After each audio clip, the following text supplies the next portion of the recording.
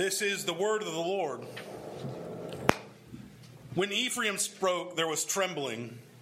He was exalted in Israel, but he incurred guilt through Baal and died.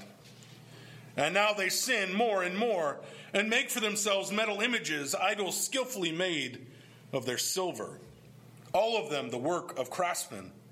It is said of them, those who offer human sacrifices kiss calves. Therefore they shall be like the morning mist, or like the dew that goes away early, like the chaff that swirls from the threshing floor, or like smoke from a window. But I am the Lord your God from the land of Egypt. You know no God but me, and besides me there is no Savior. It was I who knew you in the wilderness, in the land of drought.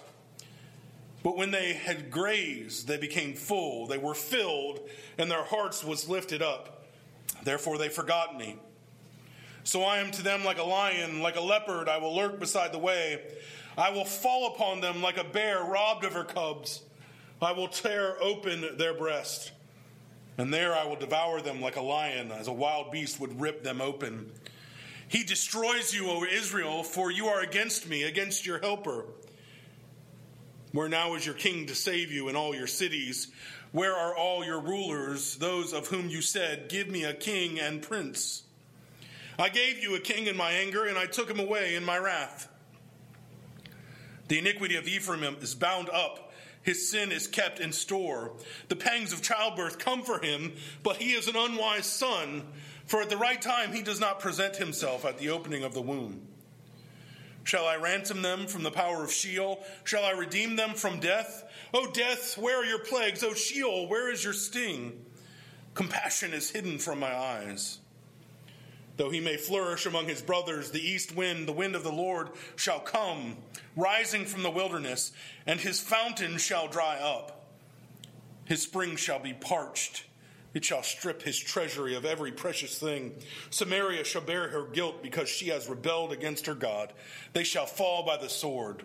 Their little ones shall be dashed in pieces, and their pregnant women ripped open. Grass withers, the flowers fade, but the word of our Lord stands forever. We are coming to the conclusion of Hosea, and this week is, deep sigh of relief, the last message of judgment in the book of Hosea. Chapter 14 is a message, a plea of hope and repentance, and you may be saying, thank you that we're getting to the end of Hosea. We have been going for weeks and weeks and weeks in Hosea with this message of judgment, and I think it can be hard. I know it can be hard preparing a message of judgment from week to week. Partly for practical reasons, how do you make the message of judgment fresh each week that people want to listen to it? Partially that it's wearing on us. Partially that I'm convicted of my own sin from week to week as I consider the judgment of God as we rebel against him. Perhaps the same is true for you. But we don't like the message of judgment. We don't like being told that there's a judgment. We don't like hearing the message of judgment, because judgment tells us there's someone greater than us, one who judges us. Judgment tells us that we're accountable to something. Judgment tells us we're wrong, and I hate to be wrong. Oh, my wife giggles. And my mom. No matter what age we are, we desire to be right. Come to my home sometime and let me tell my son no when he asks for a piece of candy. The wonderful thing about a 3-year-old is the 3-year-old doesn't hide anything from you. So when I tell my son no, you cannot have candy, his response is to throw himself on the floor and go, I want candy. And he pounds his hands and he cries. And the only difference between me and my 3-year-old son is that I've learned to hide the pounding and screaming, right? And that's true of all of us, because we don't like to be told no. We don't like to be told that we're wrong. The reality is that the message of judgment is one that we need. It reminds us that there's something greater than us.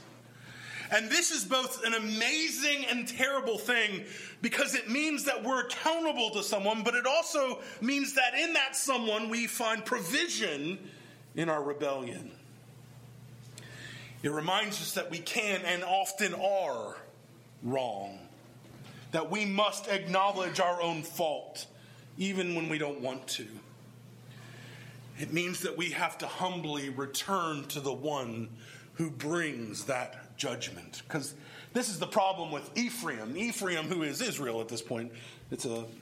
Hosea uses these words fluidly: Judah, Ephraim, Israel. They had forgotten their God. They had become so puffed up in themselves, in their own rightness, in their own prosperity, in their own self-justification, that they no longer needed God. They had made themselves great. They would continue to do so through whatever God they could find, through whatever security and nation they could find, through whatever material gain. Israel, Ephraim, would continue to be great. In chapter 13, we have some of the harshest message of judgment we've seen in the whole book of Hosea. The language here is very startling, it's very staggering,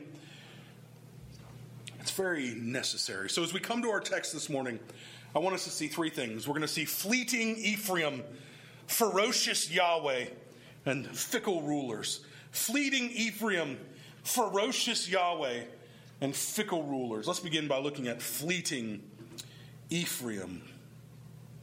We begin chapter 13 we find Ephraim exulting in itself. And again, we don't see a new topic here. It's still the message of judgment that's going on here. But we see Ephraim boasting in its essence, its sinfulness. And because of their boasting, because of their exulting in their guilt, death comes. But he incurred guilt through Baal and died. And we know this is not a literal destruction of the people. It's almost as if they're saying, and they were as good as dead. It's the expression we use today.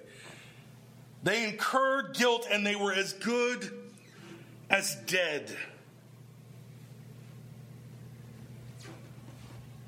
There is a crisis among the people. They have rebelled against God, and Hosea fleshes out how they've done this. They've made idols for themselves, metal images, idols skillfully made of silver. They have made sacrifices to these idols. In essence, he rebukes them of the first two commandments. You shall have no other gods before me. You shall not make graven images. They were guilty of these things. And their guilt is bringing curse upon the people. They were encouraged. The leaders were encouraging these people to sacrifice to these graven images, to these other false gods. And because of this, they will be fleeting. He gives three similes here, or analogies, for how fleeting they will be. He said they'll be like morning mist, or dew that goes away early, or chaff that swirls from the threshing floor, or smoke from a window. I guess it's 4. And each of these things, usually in the morning, if you come in this foggy outside, what do they say? Just wait. What's going to happen? It's going to burn off, right? If you go out in the morning, there may be dew on the ground, but what will happen to that dew quickly? When the sun comes out, it's going to evaporate off, isn't it? It's going to dry up. If you ever, of course, we don't. The chaff on the threshing floor is a little bit different from us, but that's how they used to thresh. They would throw the wheat up in the air, and all the chaff would blow away, and the good wheat would fall to the ground. That's the image here, that it'll go away with the wind, or as smoke comes from a window. You can imagine if you go out. I'm sure if you go outside right now, you go find a chimney. It's got smoke coming out of the chimney right now, right? And as soon as that smoke gets just above the chimney, where's it go? You no longer see it, right? The wind mixes and it's gone. He says, this is what you are, Israel. You are something that is fleeting, that you may see evidence of right before your eyes, but it quickly goes away.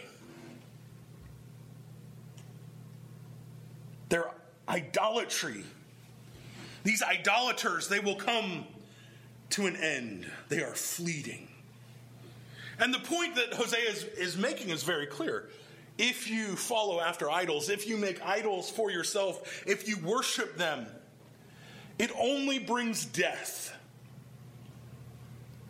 Nothing else can come from the making and worshiping of idols. They are empty and they are useless. And this is no less true for us today. And this is a theme that's run throughout Hosea, that the people have built for themselves idols. And we have, over the weeks, talked about the idols of our own hearts. We have been reminded that as we build them and we make them and we follow after them, that they cannot fill us, they cannot satisfy us.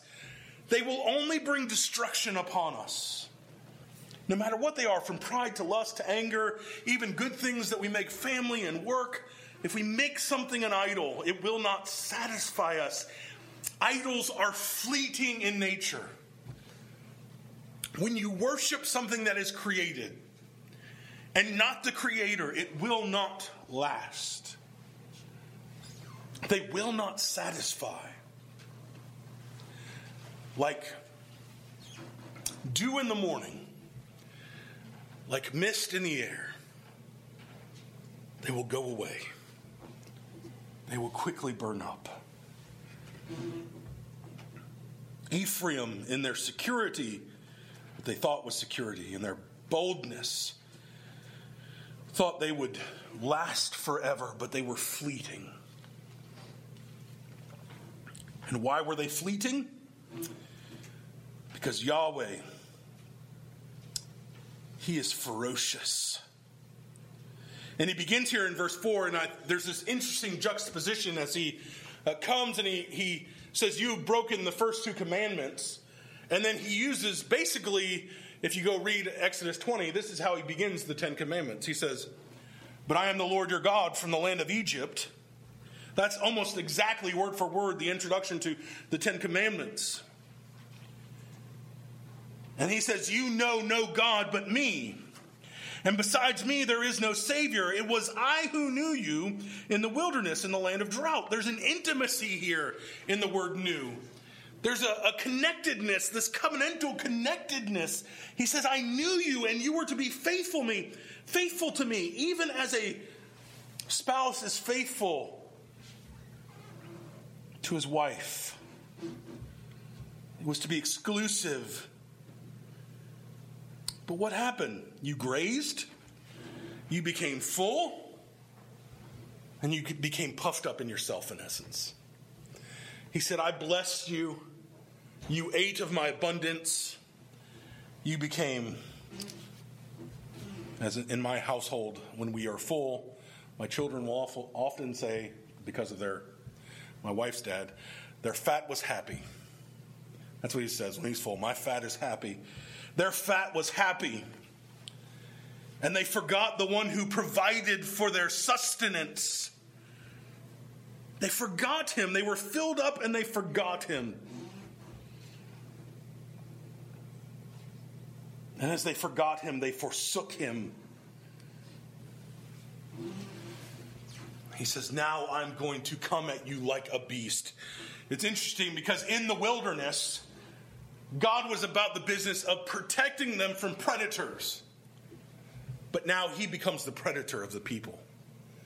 There's several images that are used here. A lion, a leopard. I think one of the most poignant is that of the mother bear, right? There's an expression, I'm sure most of you heard, you don't get it between a mother bear and her cubs, right? Why? Well, because mother bear will rip you apart. Mother bear does not like, and there's even been known that mother bears have taken on male grizzlies much bigger than themselves because male grizzlies will come eat cubs. That's just a little fun fact there for you. And mother bear does not like that. But I love this image because it also gives us tells us something about our God. It's not simply that he comes in destruction. He comes in destruction over loss. His cub has been removed. The people have done this. They have removed themselves, and he will come like a predator. Yes, he's going to use Assyria to carry it out, but make no mistake, it is God who brings Assyria to the people. He destroys you, verse 9 says, O Israel. It is an utter destruction of the people and their rebellion. He is enraged over the loss of his people. He was their savior. He brought them out of Egypt. He brought them into the land. And they began to rest in their own efforts, in their own accomplishments. They boasted in self. I love the Narnia stories. I've always loved the Narnia stories. My dad, who's here this morning, read me the Narnia stories as a young child. I love the Narnia stories. And in the, well, depending on how you account it, in The Lion, the Witch, and the Wardrobe, the first or second book, at one point, Susan, the youngest of the four children, is talking to Mr. Beaver. Yes, Mr. Beaver. Beavers can talk in Narnia. And they're talking about Aslan, the great lion, the Christ figure. And it says, Aslan is a lion, Mr. Beaver says. The lion, the great lion. Oh, said Susan, I thought he was a man. Is he quite safe? I would feel rather nervous about meeting a lion. Safe? Said Mr. Beaver. Who said anything about safe? Of course he isn't safe. But he's good. He's the king, I tell you. And here's the thing that we cannot fail to forget about our God. He is not safe. He's safe in the sense that he's good to his people as they come in repentance. But he is a lion. And he brings destruction on those who would rebel against him, who would worship other gods. He comes to destroy. He will come in rage over the loss of his own. You don't come between a mama bear and her cubs. It's just not wise. The same will be for all those who reject God. He is not safe for those who reject him. His judgment will come with vicious anger.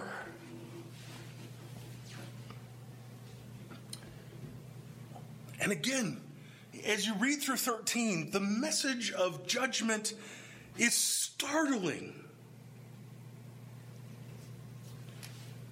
At one point he says, I cannot. Compassion, he says in 14, is hidden from my eyes. And of course, expressions like this are used in the Old Testament particularly very often, where we apply our own reasoning to God, or God uses our own reasoning and applies it to himself.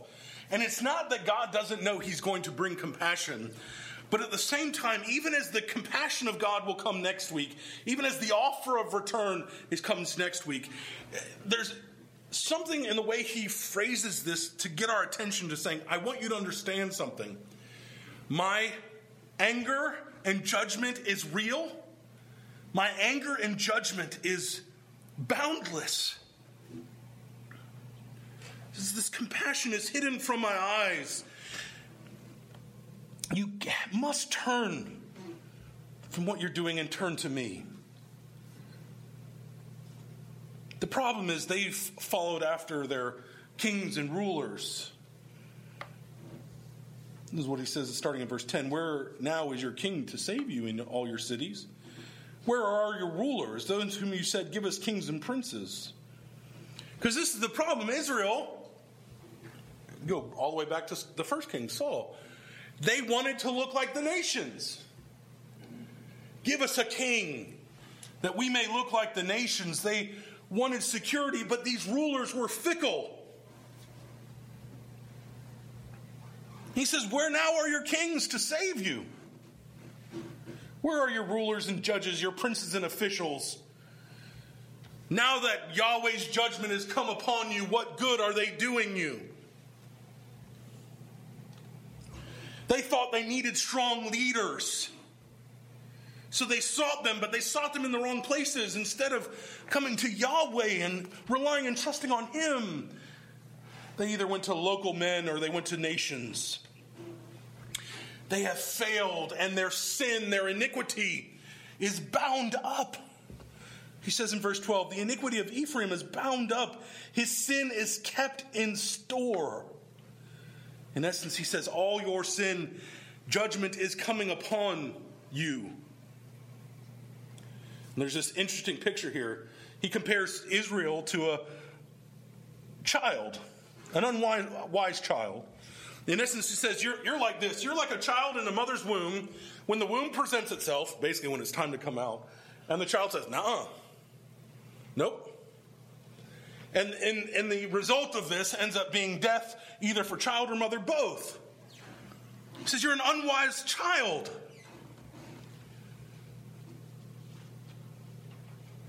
Of course, again here, you're not... There's a sense in when the child is in the womb, he's not making a conscious choice probably not to come out. But he's saying, Israel, that's what you're like. You're in the womb. You understand that destruction could come upon you, and you're choosing to sit in this place where you think it's safe, you think it's secure, but in reality, it's going to kill you. You failed. You're unwise.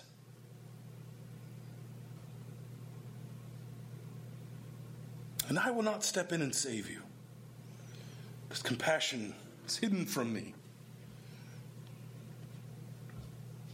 There's several word pairs that are used here: Sheol and death, plague and destruction, the lack of ransom, the lack of redemption.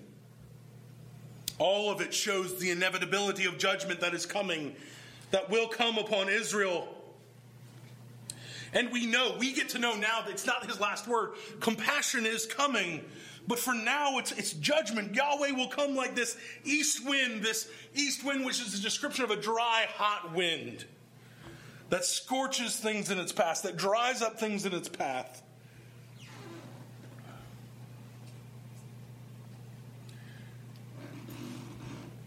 And then he concludes, 16, Samaria shall bear her guilt. This is the first time Samaria is coming to the picture, and you might go, well, what's Samaria talking about? Samaria is the capital of Ephraim. It's the same way in which oftentimes in the Old Testament you'll have Jerusalem used talking about Israel.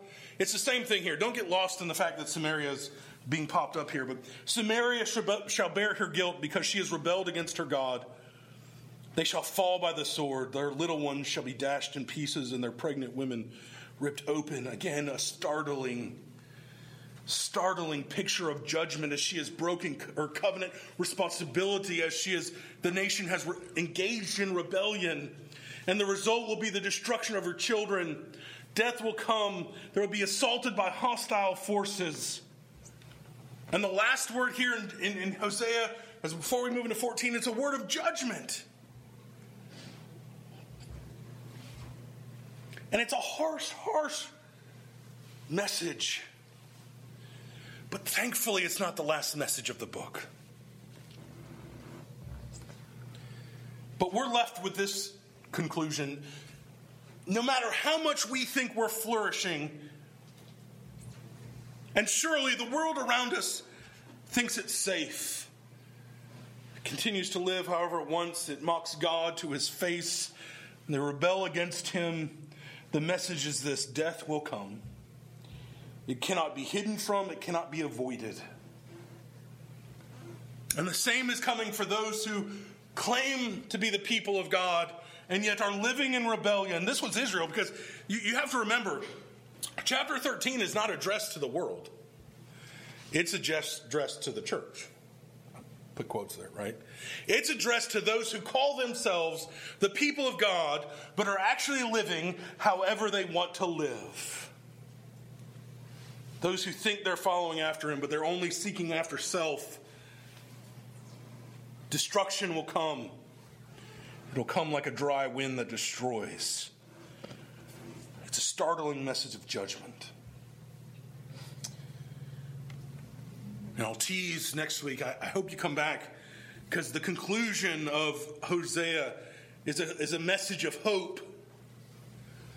It's a message, a call to repentance. But as we end this section on judgment,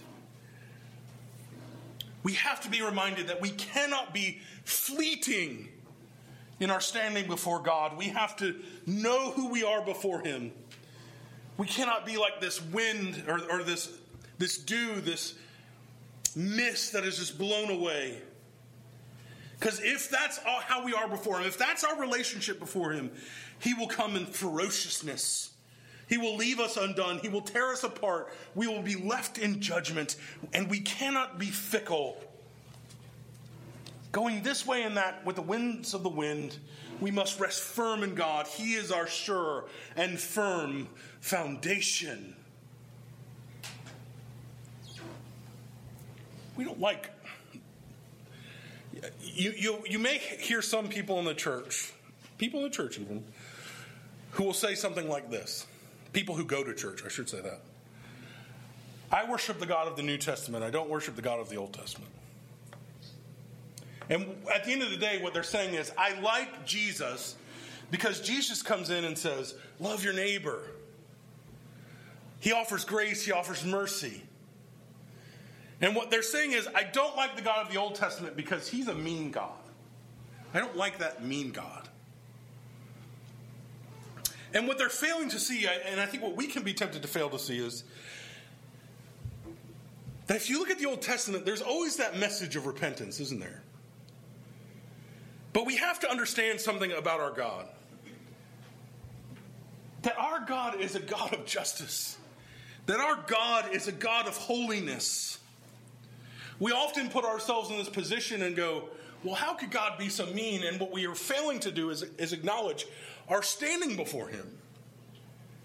We are an unjust and an unholy people. We are a people who have sinned against him.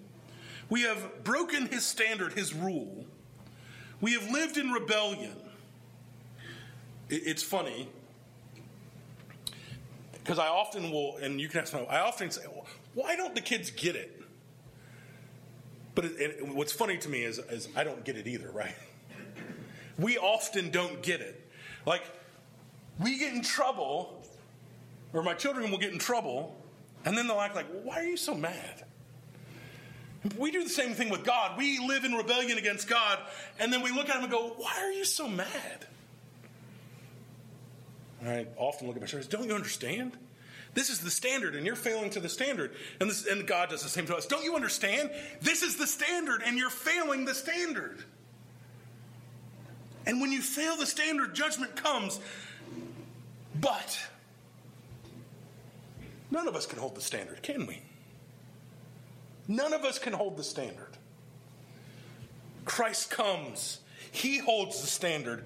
That's the message of salvation here. He even says this early on.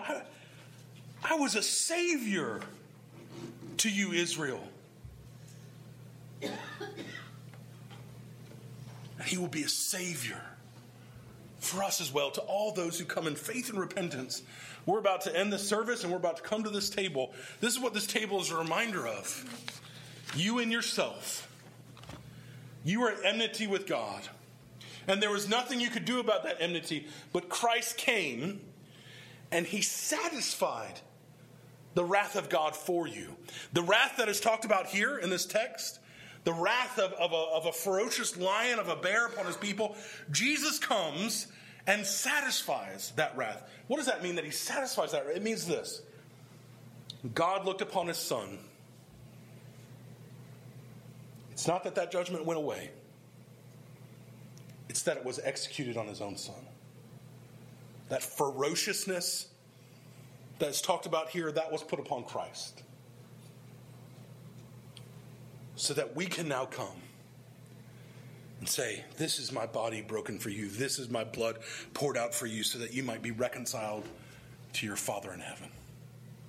It's the wonder and beauty of the gospel that we can go and we can look at texts of judgment, and our response for those of us who are in Christ should be thanks be to God.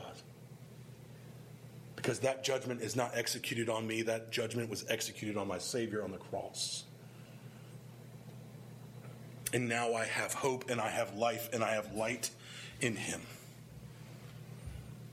Let's pray. Heavenly Father, we're so thankful for this word of judgment, because even in judgment we see the cross. where the ultimate judgment was poured out upon your own Son. Lord, it is a mystery at times, and it is a wonder, and it is hard for us to altogether understand and comprehend. But would we see the goodness of Jesus even in this? In all that we do, we pray in Jesus' holy name. Amen.